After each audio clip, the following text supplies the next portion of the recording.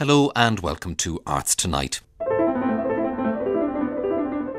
On the programme, the story of a landmark Irish publishing house.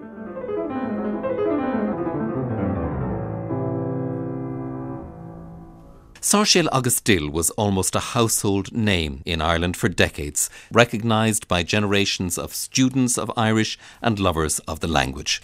Tonight we hear the story of the publishing house as told in a new book, but first let's hear lines published by Sáirséal agus Dill and I'm sure familiar to many of you. Tá tír na nóg chúlam tíráling tí na chéile. Locht ceire cos sa siúl na slí, gan brógar hana léine, gan biarla cana gaeli. Ach fás an clóca gach drím, sa tír se tí na chéile. Is lautar teangair chúlam tí, nar higéin a chéasab. Is tá sé siúd sa chréidis. Tá cearca ann is áil sicín, is lacharín bhahéalach, is gair mór dúbh mar náid sa tír, a dranile go chéine, is cat a crún gréine. The chuirimar an bhrógair den géadúir maidin, fáiscithe fuite seodín den lehar, míróilt réasíocht sa chéad scod an bhaisian, a drig bheag bhláfar nar chacín cema, an chéad bhróg riamh a gosín mela. A bhuiní na chrístig ho leta satilt, bóilan baun nós a go taun a dalamh, tógan ceann gleote go clóchasach dangan, lena bhín firtúid hiúil is a tasamh, iad de moglún is chóluas ag mechtweim. Dar a glána cré di dhéim seán spáide, sa giúnas héh am rothal lé, bín an uim sa nearach hir. Dar a ca clíomh da rím, is a neamún jarra go lonrú a daineh gréine gúlainn bháin, níomhrach an rairc sa nearach hir. Má ná a locháin I níochttar díorá, a gótaí crappaí scálaí hísfú, tábhar rairc síoch sa nearach hir. Táil bhuilí fanna ag maidí ráha.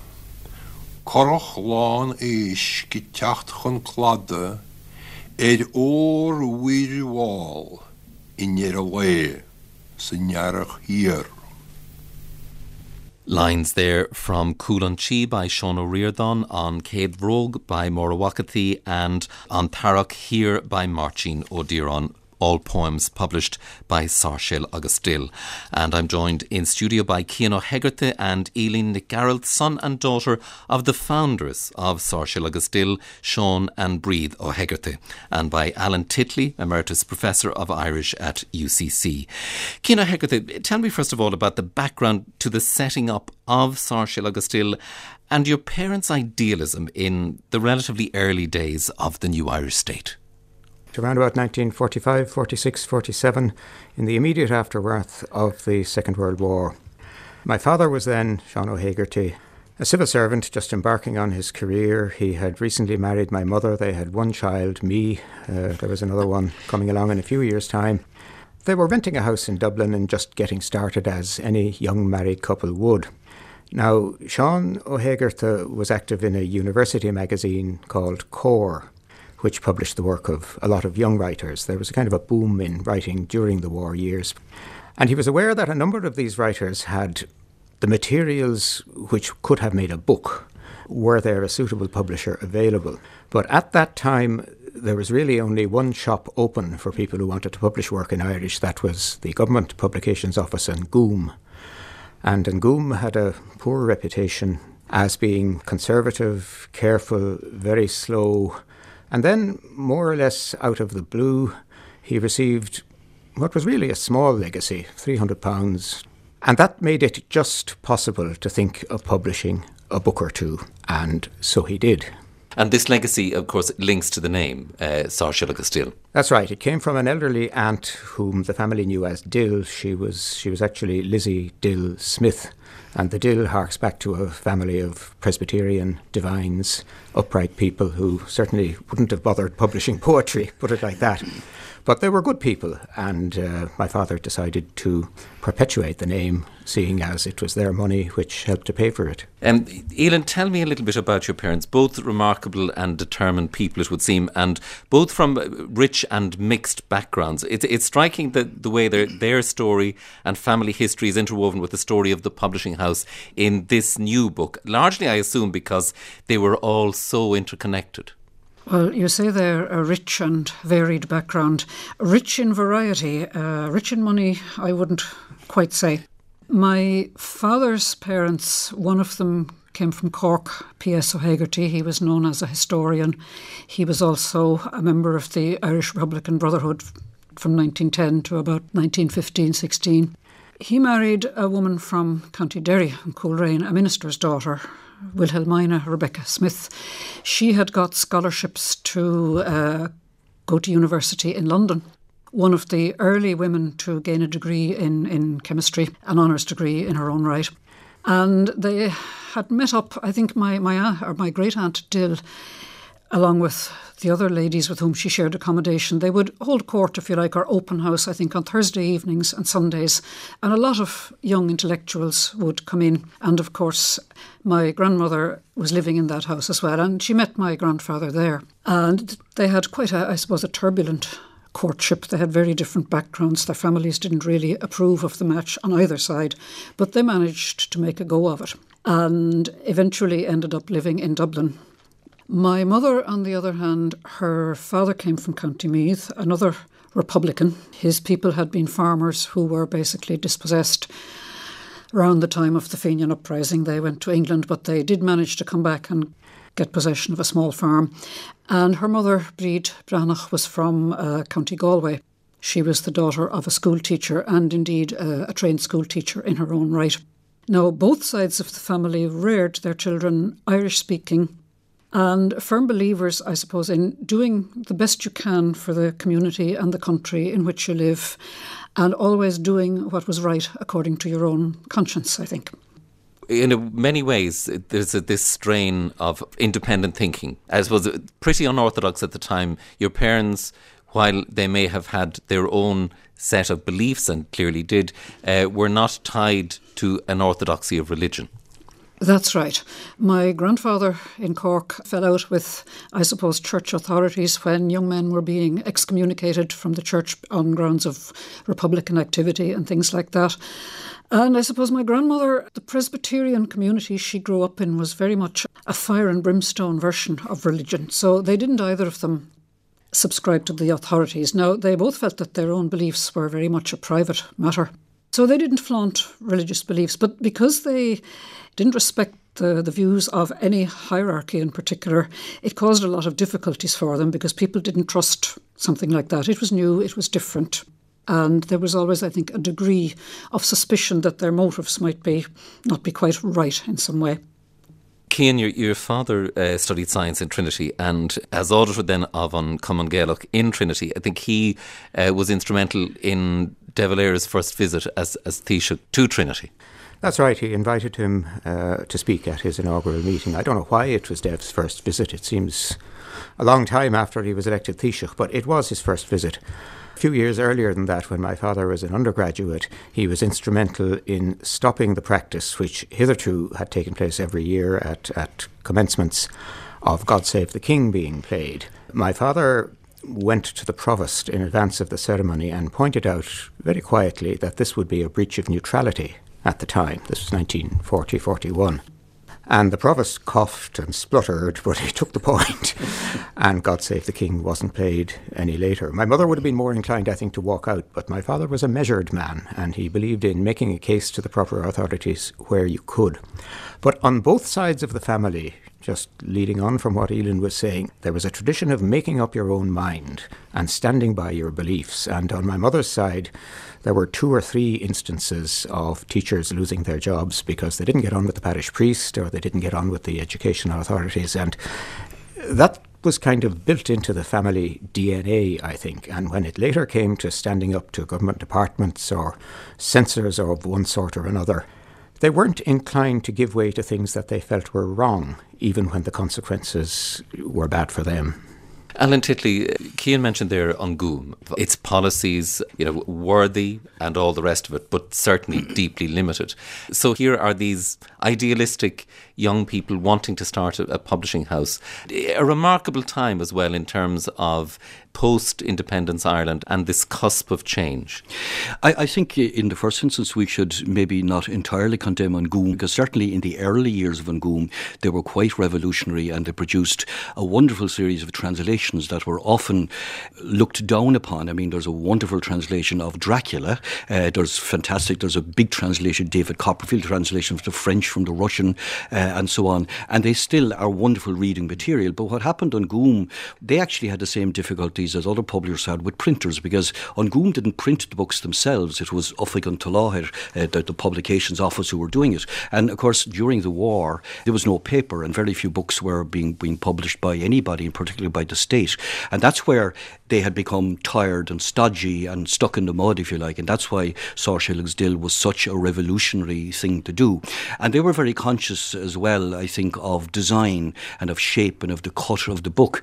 And those of us, for example, who don't use Kindle and don't use iPads that much, we still love the cut and shape and smell and freshness of a new book. And I think Sean Eggert and Breed were entirely conscious of this, because that was one of the first things that struck you about a book. I remember when I was in secondary school, just beginning to look beyond the leaving cert, if you like. And I remember going through the small library we had in the school and coming across Dían Bhuilte Day, a novel by Diarmuid O'Sullivan. I didn't get to read it then, but I remember looking at this, and there was a beautiful cover on it, beautiful paper, lovely print. And then we had a wonderful teacher as well in 5th and 6th year, Bard Húrdal, who brought in Brusna, a collection of poetry by Cian Ó. And this was not on the course. There was no sign of Cian Ó being on the course whatsoever. But he was a revolutionary teacher, and he would do stuff that we didn't have to have for points or for honours or anything like that. And I remember he saying to us, well, you can meet this man downtown. He's there, because this was in Cork. And later on then, I remember when I went to St. Patrick's College, and you began to really read, because you wanted to read interesting stuff rather than boring education, psychology and methodology and stuff. And I remember coming across Cille, and this was one of the earliest publications. And again, most unusual, with works, drawings by Charles Lamb, and of course the explosive opening and so on. So Sáirséal agus Dill were part of the world of anybody who was being interested in Irish literature. And I think particularly in the 50s and the 60s, when there was virtually nobody else until the mid-60s, when other groups came along, like An Clóchóir and one or two others, basically everything was left up to Sáirséal agus Dill, and that's what makes them so important.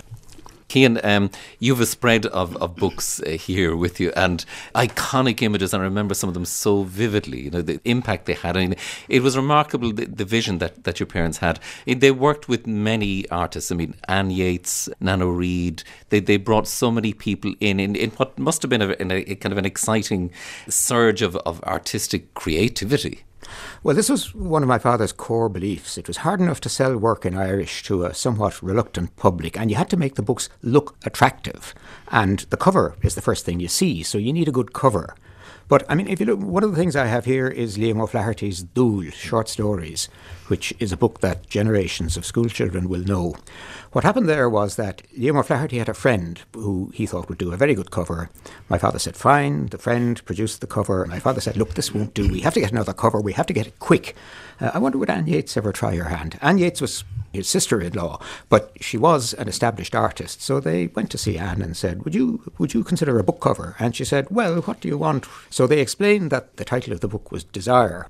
And Anne produced this wonderful cover with the word Dúil, desire, spread across a grey background. And if you put it in any company, on any shelf, on any vivid table, red, you see it in vivid red. Now, as it happens, the story concerned was about the desire of a child for a beam of sunlight. It had nothing to do with the sins of the flesh, but it was still a wonderful cover. And right through Sáirséal agus Dill's history, even when money was very short, my father never descended to putting out the books just any old way. It had to be done right. Yeah, and there were some absolutely wonderful books. The book by Princess McConnell and Micheál Mac Liammóir, Scéal na Ruthe, which is modern Irish versions of old Irish stories. It is still a beautiful work of art. And every one of the covers as well, they'd be quite simple. I mean, Micheál Mac Liammóir's blog is Taibhse. People don't often know that Micheál Mac Liammóir was a poet, but the cover is typical Mac Liammóir. It's kind of a golden goddess, as far as I can see, with his name around it on a green background. So it seemed to be appropriate. And Brusna, for example, that I mentioned again, its colour looked kind of brown, but Brusna means kindlings, little bits of twigs. I have Brusna here with the cover by Paul Funge, and which is Sean O'Riordan's second book of poetry. I was trying to analyse why it works so well, and I don't know why, but I think it does. Taking everything together, it was one of the late books that my father designed from top to bottom, and I think it was one of his best. It's a small book that goes in your pocket, but every part of it is perfect. Here I have, which Alan mentioned as well, Micheál Mac Liammóir's Blog agus Taibhse. Now, this is an example of the kind of meticulous care that my father took, which nobody else will ever understand. Mac Liammóir, who was quite a demanding individual in many ways, gave him the poems and gave him some wonderful illustrations to go with them and said, I want the paper to be off-white, please. Not cream, not white, off-white. And if you look, you'll see it is just that shade of off-white, so that it doesn't stare at you. And he said, for the cover to be most effective, the cloth has to be a particular shade of olive green. Now, if you know the edition of Salome by Oscar Wilde, published in London in, I think it was 1919, that's the colour I want. Now, it so happened that my grandfather had that particular issue of Salome, and that is the colour that he has on Blog agus Taibhse. And as Cian said, yeah, you look at the cover first, you judge the book by the cover in some ways. The print in the books was always very beautiful and elegant as well, and I think it's a very important part of, obviously hugely important book, the print, and the print seems to suit different books along the way. And of course that came, we haven't really mentioned school books and schools for young people, and I think in one way one of the tragedies of Sáirséal agus Dill was that when they started publishing for schools, and you would expect them to be able to make money, I think it says there were 84 secondary schools who taught subjects through Irish at the time, and that was in the 1950s, and of course that went into decline through the 1950s and particularly in the 1960s, and so therefore the market wasn't there. And when I was in secondary school, we did John A. Murphy's Star na Hórap, a European history, was one of the books, beautifully produced. I can still remember the print, I can still remember the photographs, and it was very, very well written, it was densely packed, and it was very useful, and that sold quite a lot of copies as well. So, and then there were the books for children, Shikeen agus a Machtir, I'm looking at one here, beautiful books. And if you could, in any way, and it wasn't their fault, but if you could say what went wrong was that they were trying to do too much, and they were trying to do children's, and they were trying to do schools, they were trying to do novels, trying to do poetry, trying to do history, trying to do biography, and it would have been, if things were right, it would have been better that each different publishing house, when they grew up, would kind of stick or at least emphasise one.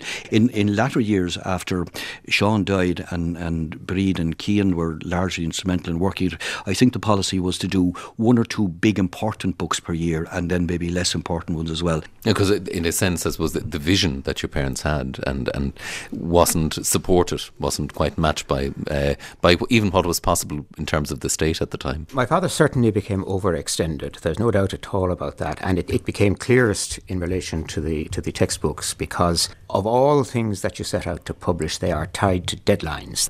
Therefore, you just have to get all your ducks in a row, and that means that you have to pay everybody by the due date, and the amount of capital it absorbs is colossal. And my father understood he had a deal with the Department of Education, but he did not establish it with sufficient certainty, I think, and did not have the kind of document that he could have taken to a court and required them to deliver on. I mean, my grandmother, his mother, told him at one time, and she was an idealistic woman, she said, the trouble with you is you are blinded by idealism. You don't always understand the commercial basis of life. And I think he underestimated. He was one of those who took Pearse at his word. Do it and the customers will follow. So he did it, and the customers did follow, but some distance down the road and not quickly enough, and some of them didn't pay their bills, and that's the way it went. But at the end of the day, the books are there, And the archive is in Trinity College. That link to Trinity, again, very important. There was an exhibition, I think, was in 1972. There's a collection of the books in Trinity. The archive of documents has not yet been placed. We will be finding a home for that, I hope, in the not-too-distant future. But there is a full collection of all of the editions of all of the books in Trinity, consequent on the exhibition which Paul Pollard organised there in the early 1970s. As well as that, a lot of the books are actually in the county libraries here and there throughout the country. Now, they're very much on the back shelves, but if people did want to read them, they can go in and ask for them, and I'm sure they would be retrieved here and there. And I went back and I reread many of them when we were working on this book, and I was pleasantly surprised at how readable and how interesting they were, even now, 60, 70 years on from when some of them were published. Aoileann, what's also clear from your own book is that your mother in particular was really keen that people, as Cian was saying, that people would be paid, that artists would be paid, and that writers would be paid properly. And that must have been quite a struggle in the landscape of the time. And it was a concept. I was struck that, I think it was in 1969, your mother in a letter talked about the devastating lack of money that they'd constantly worked with. I suppose the £300 that my father started out with had long since been exhausted. And in 1952, Bord na Leabhar Gaeilge was set up by the government to provide some grant aid for books in Irish, and that did help. And it would have helped if a publisher had stuck to just a small number of books each year for which there would be a huge public. But of course, Sáirséal agus Dill did feel they were trying to nourish a big reading public, and a big reading public needed a variety of books, so they published every kind of thing. They published plays, for example, where it was important that they be available for the amateur drama groups, but the drama groups would purchase one copy or even borrow it from a library and write out all the parts by hand then for the different actors, so very little ever came back either to the author or to the publishers on those. But they always made a point of paying the writers. Now, at the time, it was thought that a person who writes in Irish should be lucky to have an audience and to have his work printed or displayed or read aloud on the radio. And my parents felt very strongly that they should be paid at the going rates of the time for that. And in their standard contracts, there was a clause that they were entitled to, I think, originally 10% to a certain number of sales and then 20% after that. The Bord na Leabhar Gaeilge grants stipulated that they would get 20%, I think. And so once that was on stream, an author could get maybe up to 30% of the selling price of a book. But it was never enough for a writer to make a living on. Cian Ó, for example, really wanted to give up his job as a clerk in Cork City Council or Cork County Council, but he never earned enough to live on off his writing, and there was no hope. And I can remember my mother fighting very hard with, indeed, RTE to try to get proper payment for the likes of Cian Ó when his poetry was used in Telefish, Scoile, and published in booklets associated with that. And again, I think the view was that he should be glad that his poetry was being read and not to expect to make money on it. But my mother dug in. She put quite a lot of time into studying the laws of copyright, and she knew that she had the law on her side. And I think the authorities with whom she was dealing knew that she was actually quite stubborn and that she would take it to court if she had to. And eventually she did win. Oh, it was something like £120 or something for Ó. It wasn't a lot of money in present-day terms, but it was, I suppose, the difference between a warm fire in the winter or not having it in the damp house in which she was living at the time. And a symbolic victory as well, obviously. Indeed. And of course, in the interim, he had friends in broadcasting, and they had kind of gone to him and said, well, look, this woman is being contrary, and if she digs in, perhaps these poems won't be read at all. And it was a difficult time for him. He didn't want to antagonise anyone in the media, naturally, because he was to a certain extent dependent on the goodwill of people like that. But he did support what she was after, and it worked out well. Now, other writers, actually, writers of novels and historical works and that kind of thing, some of them did, you might think they did rather well out of their books. I did all the calculations and tried to update the figures to present-day terms, and someone who wrote a work of fiction or a work of history which would have sold maybe 2,500 copies through an organisation called An Club Leabhar, they could have netted maybe in present-day terms €8,000 or €9,000 on that. So while you could make money, you wouldn't live on what you'd make, really. And I suppose the amount of time that an author would spend on some of those books, Sean O'Luing on his 2 biographies of O'Donovan Russell, they're fantastic books and wonderful books. I think the most original books of history that are rarely referred to. And it must have taken about 7 or 8 years.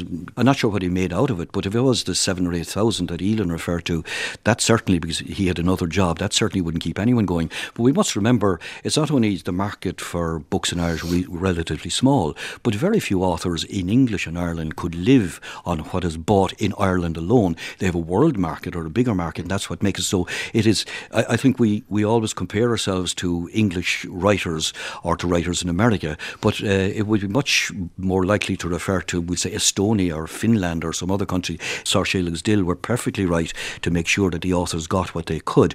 If they were in a school course, of course, they made a bit more, and certain books, I think, as Bully Vorten by Donnacha and Cian Ó Cadhain, sold something like 67,000 over a number of years. Now, that is pretty good. But, of course, the school courses helped. And Cian, I suppose, again, an example of empathy your parents clearly had was in the case of Brendan Behan. The bit of financial help as well, given to Brendan, and I suppose an eye kept on it. Well, I think Brendan did relatively well out of his relationship with Sáirséal agus Dill.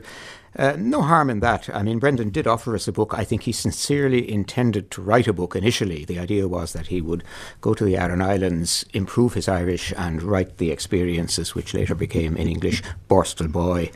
But when he went to Aran, he found it hard to keep off the drink. He found it hard not to have fights with the local police.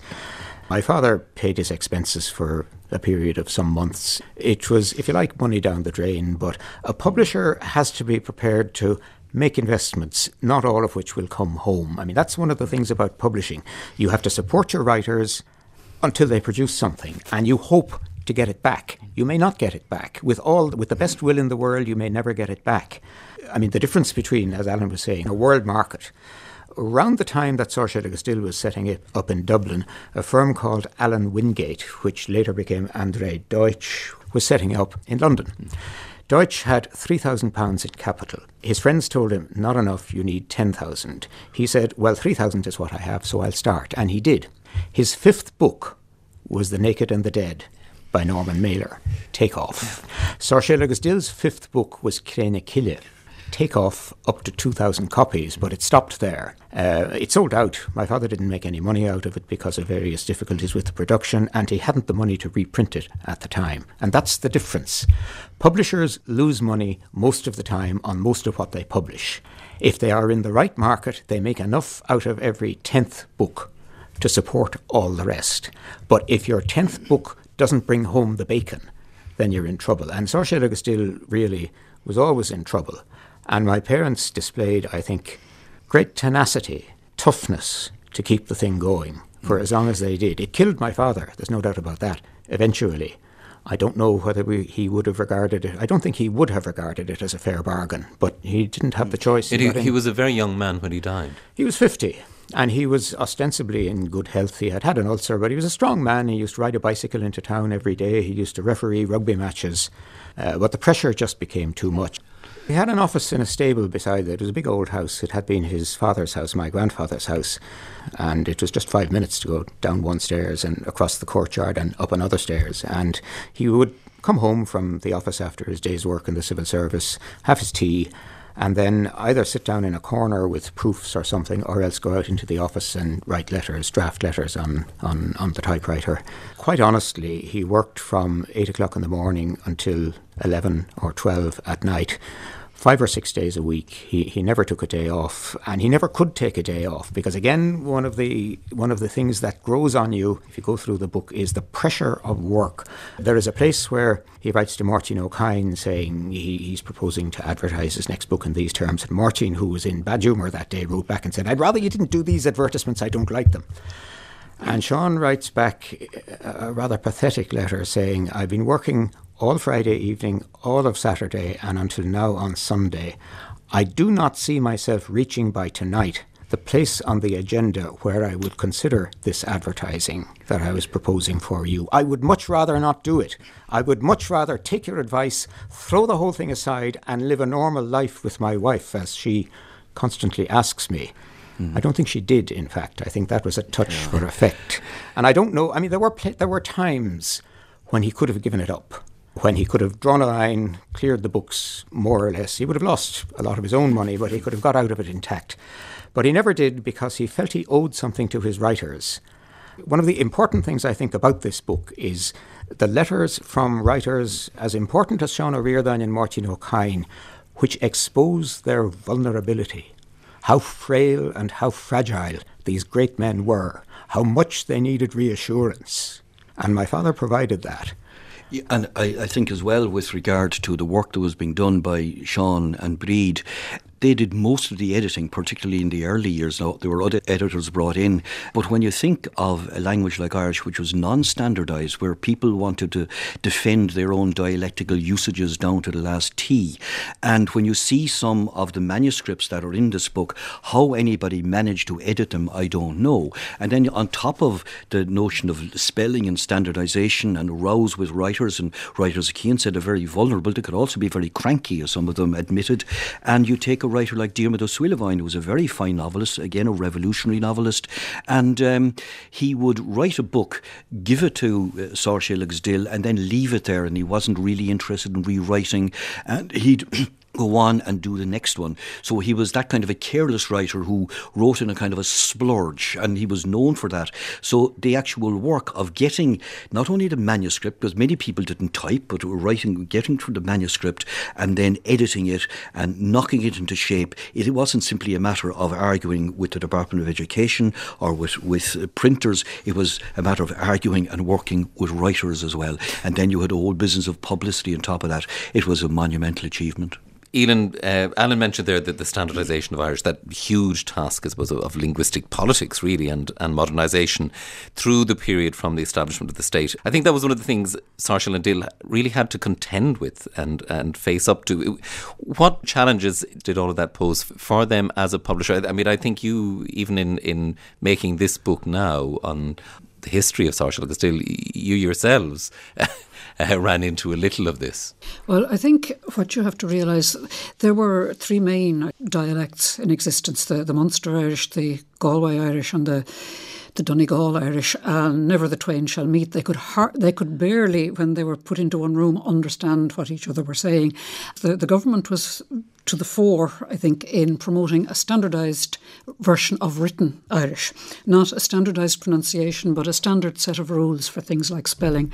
And of course, that caused a fierce rumpus, because the Ulster people felt that the Munster people were getting all the favours, and the Munster people were convinced that it was all Connemara Irish. And that continues, may I say, to this day.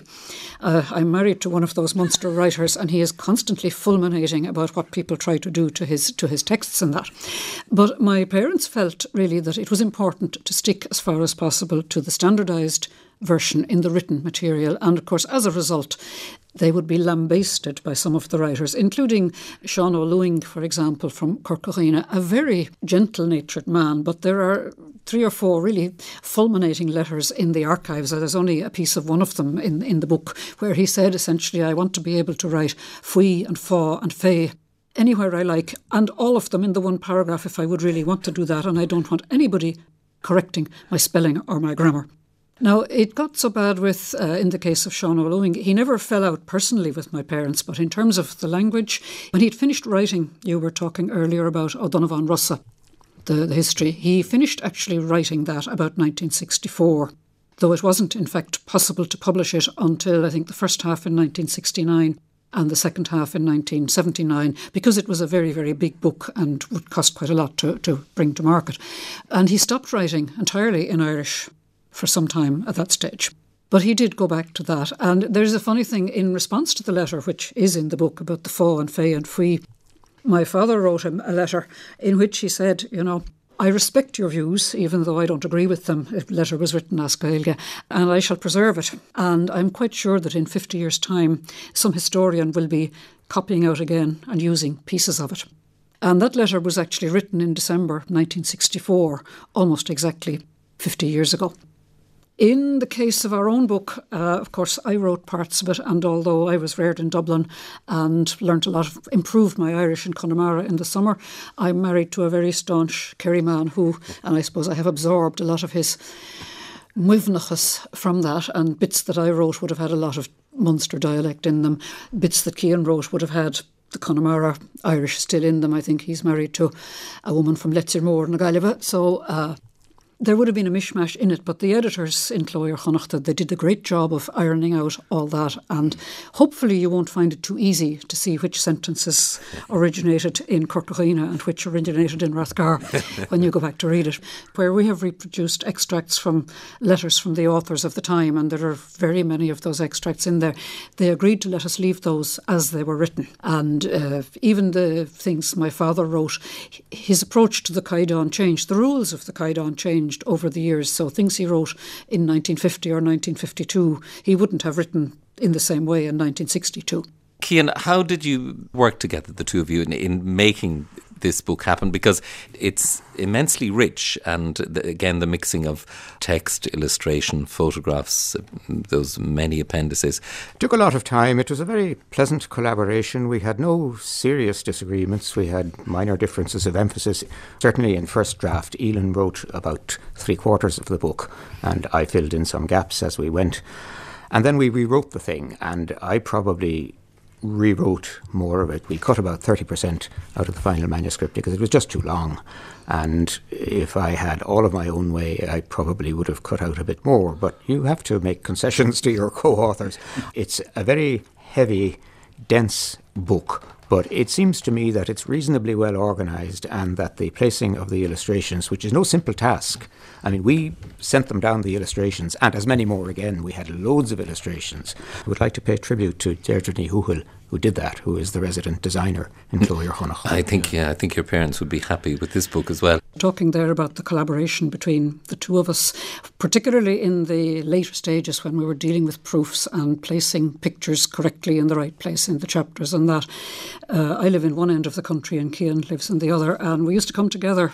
We'd travel by train and we'd meet up in Mallow, and we would repair to a very good establishment called the Roundabout Bar, which is just there close to the station. We'd arrive about 11, we'd have morning coffee, we'd connect up our laptops and our extension leads and unroll our papers. We'd annex a corner which we hoped would be quiet, and we'd work there until 3 or 4 in the afternoon with a break for lunch and that. And we did that maybe twice, sometimes 3 times a week in July and August. And I really think, they must have wondered what on earth we were doing there, but they were very, very good to us, and they did leave us in peace and facilitated us as far as they could. Now you know what we were at, and thank you. Alan, Craine Cille, I suppose this iconic book, and as Cian said, the fifth book didn't quite bring in the fortune, but it did really cement the reputation of Sáirséal agus Dill, and I suppose is this extraordinary moment in modern Irish writing. You have made a version, a translation into English, the first into English, which is being published next month. Yes, it is, by both Clóir Connacht and Yale University Press in the States, and there's a very interesting chapter here about the efforts to translate Craine Cille and other works as well during the 50s and during the 60s, and many people were approaching. Thomas Kinsella, the poet, was approached and he said he was too busy. Other people wrote bits of it. I think there were several versions done that were unsatisfactory. It certainly was translated into Norwegian later on. There is a translation done by an American student, I think in California, but again, for some reason that has never been published. And Miala Cónaíola Clóir Connacht got together with several writers and he asked them to write some bits of it, maybe 20 pages, which I did. I was one of the people chosen, and then after he gave it out to readers and he came back and he said, some people like you or so, will you do it? And I thought about it and decided to have a go at it. So it is done, and it took me about a year and a quarter there to do it by just simply sitting down and doing it. It was a very difficult thing to do because this is the Irish of Máirtín Ó Cadhain's youth, and most of the people in the book, even though they're all dead, when they were alive they would have been born in the late 19th century, and that kind of very rich idiomatic Irish has changed quite a deal even in the strongest Irish-speaking areas. And then you're trying to put English into the mouths of these people, and you're working with the difficulty that what kind of English do you turn it into? And that's maybe a debate for another day, but it was a matter of getting an idiom that I suppose in the first place that I was comfortable with, that I felt I could work with, and that that was doing justice to the one, I would say, to the energy of the book. I wasn't that interested in being as literal as I could, for the simple reason that Máirtín Ó Cadhain, when he translated, wasn't very literal, and I have evidence for some of the things that Máirtín Ó Cadhain did when he was translating himself. So I felt I had Máirtín Ó Cadhain somewhere beyond my shoulder saying, yeah, you know, you can have a go at this, you can be a bit creative, you can make it up along here. I wasn't adding to it, but I was doing it in my own way, which is simply the only way it could be done. But it will come out, and I hope people will read it, and people who have heard about Cille but don't have enough Irish, or simply didn't want to read it in the original, which they should if they can, would at least have a go at my own translation. And the title you've opted for, the Dirty Dust. I was toying around with, obviously, Graveyard Clay or some word that would be correct, but I was thinking that it could have something like 6 feet under. Máirtín's books, Cois Caileáide and Brain Browach, Cille, I think the alliteration was probably important at some level. And then I was thinking of the phrase in the Bible in English, dust thou art and unto dust thou shalt return. I had a whole lot of titles that I was playing around with, like Graveyard Gabble. I was having fun with them. I'd never use that, of course, or as somebody said to me, it should be 100 years of verbitude. You could make up a lot of... I was having fun with these, but I thought that this was suitable, maintaining the alliteration and at the same time referring to the fact that it was dust. Although there are people who say that the Cille can mean earth. It also means belief. So there's a pun there that you simply can't get. When you translate, there are things you don't get. And Cian, one of the appendices in your own book with Aoileann is dedicated to notes on Cille, on Graveyard Clay. The relationship between Ó Cadhain and your parents, I think, a very close one. It was always very close for several reasons. Number one, they got on well together, except when they were fighting. And number two, the book was of colossal importance, not just to Sáirséal agus Dill, but to the whole self-belief of the revival of Irish writing, of the publishing industry in Irish. It was Cille and the rumpus that followed it, and the letters to the papers and so on and so forth, and people asking questions in the law. It was all that which led Sean Moylan, a year or two later, when he was Minister for Education, to set up something called Bord na Leabhar Gaeilge, the Irish Books Board, which administered a scheme of grants. And it was that scheme of grants which, up to a point, nourished Sáirséal agus Dill for another 30 years, and also nourished a whole swathe of other publishers, some of which Alan has mentioned. None of that would happen, I think, without Cille, because Cille showed that there was life in the beast, that there were writers of note out there. And Sean Moylan, who was an interesting and an underrated person, took the opportunity. I was just wondering, supposing Sean Ó HÉigeartaigh had published a few books, had lost a bit of money, had become discouraged and gone home, who would have published Cille? Would it have been published? I don't think it would. I don't see who would have published it if my father hadn't done it. That, I think, is why it was worth it to do what my parents did, and I do think it was worth it.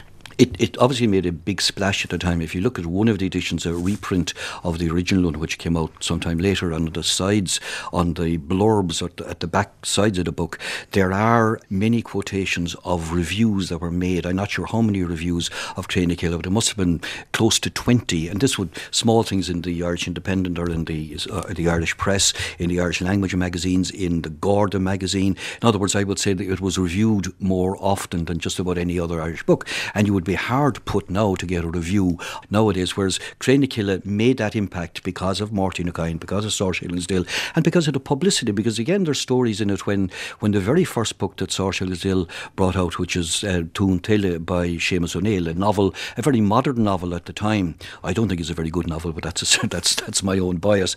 But Breed was going around to shops asking them to take it, and they were very resistant to doing so.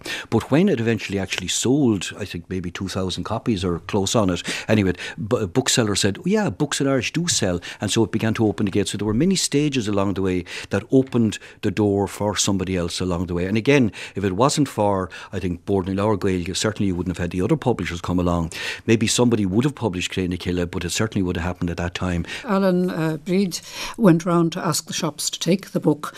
What people may not know is that then they would pay a small retainer to a number of university students to go around to the same shop bookshops and buy copies of the book, thereby creating a slightly artificial trade, but making sure that the shopkeepers knew where the books were and so on. And certainly it succeeded. Ian, editorial input, very important as well. A figure like Brendan Ó Cadhain, in terms of what, his advice, his eye and his time.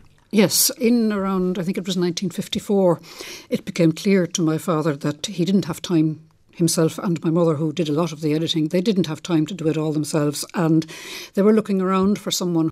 The work was offered to Máirtín Ó Cadhain, but he said it would spoil him for writing, first of all, and secondly, it might spoil a good relationship as well. But they were lucky to get the services of Brendan Ó Cadhain, who was an excellent editor, and he stayed with the company for perhaps about a year and a half before eventually parting company. Well, it's in any language, it's difficult to get a good editor, and to get one who's also well versed in Irish and in the Littrú Caighdeánach was virtually impossible.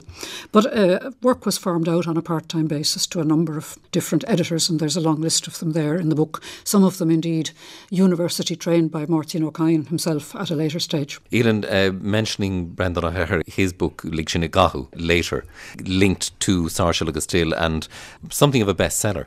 Yes, it headed the list of hardback books, English or Irish, in the country in the year of its publication.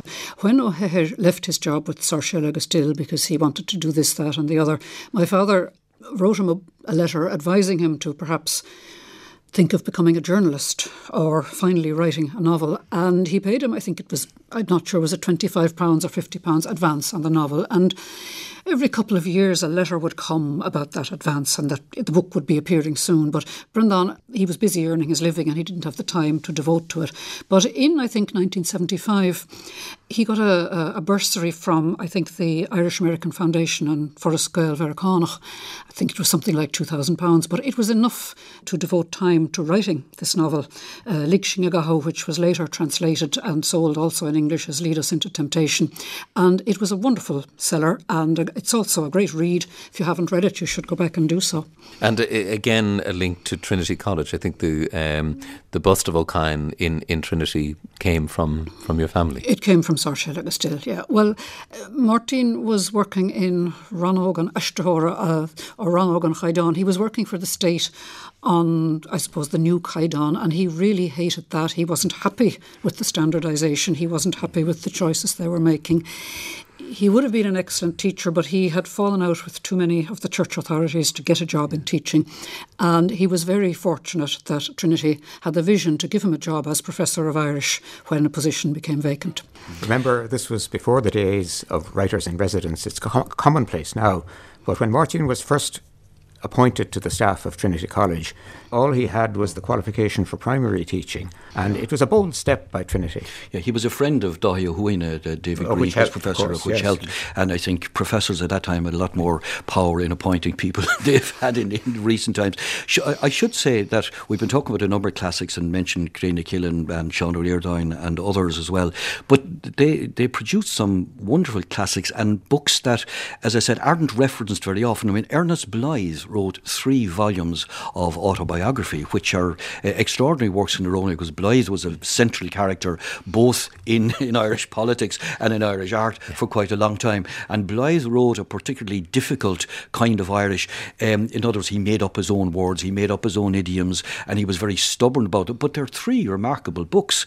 And also, I remember a history book, Cóichealig na Manisrach Muire, which was about the Cistercians coming to Ireland, Mellifont Abbey. And it's a little known corner of Irish history and the politics that was involved in the 12th and the 13th century. And that's a wonderful book. The book on Dineen, again, this was a book of 2 people, Princius O'Connelloin of this parish, and Donnacha Ó Cadhain wrote this, and you can kind of see bits of Ulster Irish and bits of Munster Irish through it, but the 2 of them did it.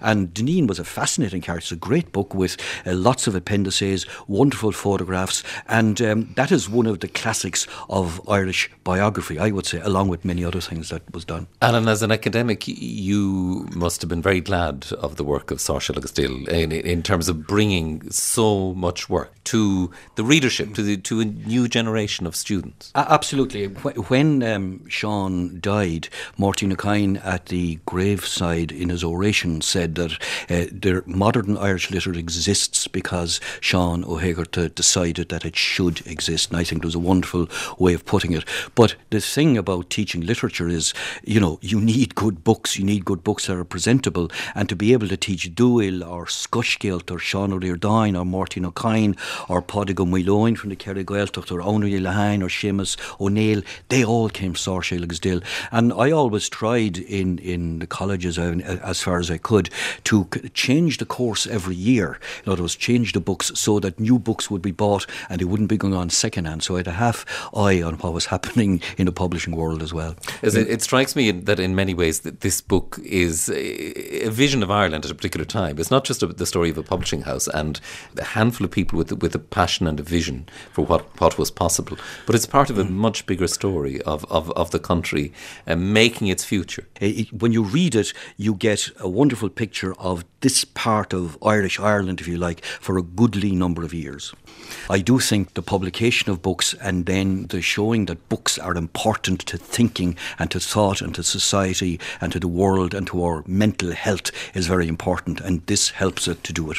Thanks to you all, Alan Titley, Cian Ó and Aoileann Nic Gearailt. Sáirséal agus Dill, nídéag Carúiseacht go nídéag Ochtás a Hain, Scéal Foilsitheora is published by Cló Ar Connacht. And we finish with a glimpse of the future, made possible by the pioneering work of Sáirséal agus Dill in publishing Máirtín Ó Cadhain's Cille in 1950.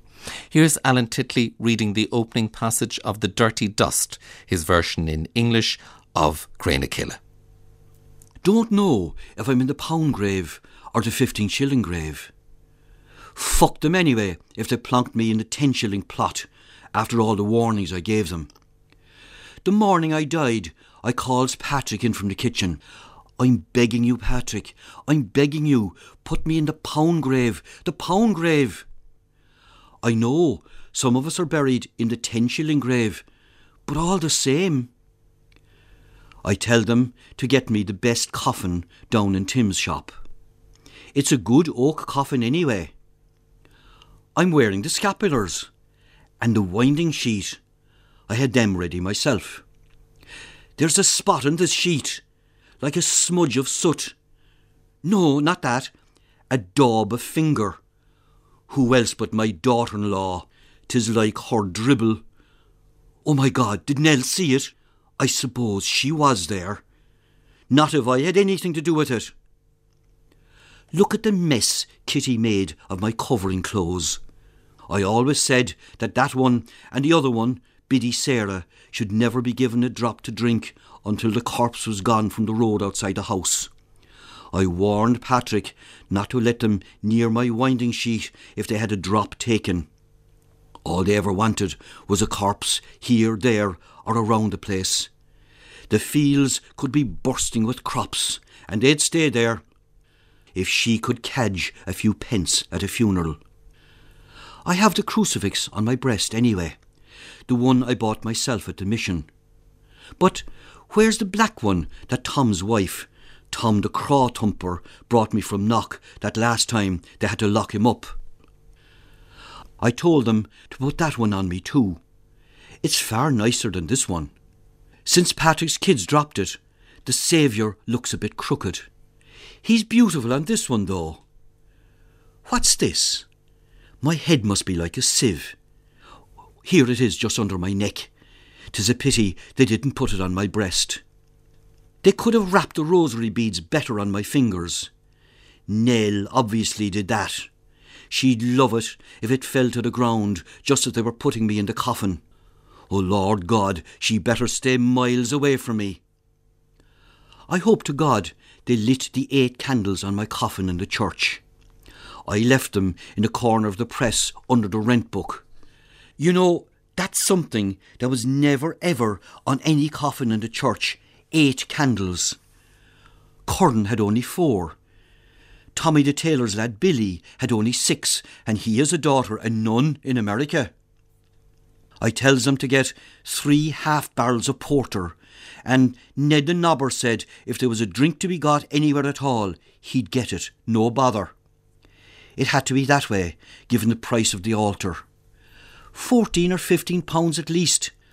I spent a shilling or two, I'm telling you, or sent somebody to all kinds of places where there was going to be a funeral, especially for the last 5 or 6 years when I felt myself failing. I suppose the hillbillies came. A pity they wouldn't. We went to theirs. That's how a pound works in the first place. And the shower from Derry Lough, they'd follow their in-laws. Another pound well spent. And Glenbooley owed me a funeral too. I'd be surprised if Chalky Stephen didn't come. We were at every single one of his funerals, but he'd say he never heard about it till I was buried.